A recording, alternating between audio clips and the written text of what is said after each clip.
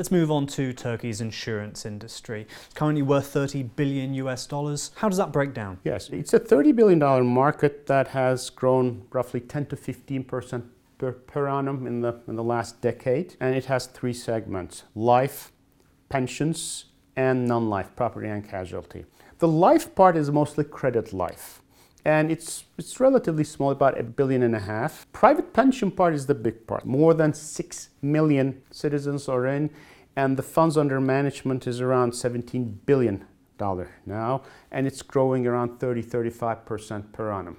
The third big segment is the non-life, property and casualty.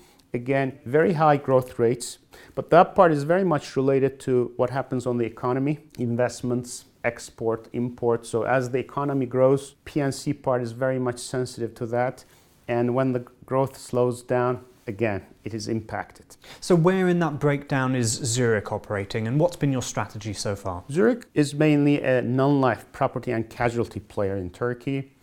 Entered Turkey in 2008 through an acquisition, and since then we have invested over $500 million to Turkish non-life, property and casualty market. Our focus is on personal lines and SMEs. Those two make up roughly 80% of our base. We're one of the leaders in bank insurance and also on the commercial corporate side, and one of the most profitable as well. Turkey has quite low insurance penetration compared with EU nations, for example. How much more potential is there? If you take Turkey's average, 1.5% of GDP in terms of premiums, and if you look at EU averages, it could increase fivefold.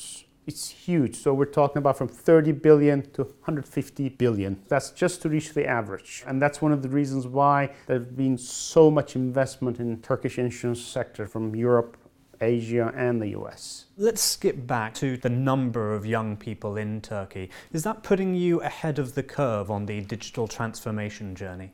Absolutely. There are 45 million internet banking users, 20 million mobile banking users, 3 million SMEs conducting their business online. So it's a huge market. The physical and the digital, you cannot separate it anymore. It is one. So you have to kind of reinvent how your company operates. We have to make it work seamlessly and completely integrated.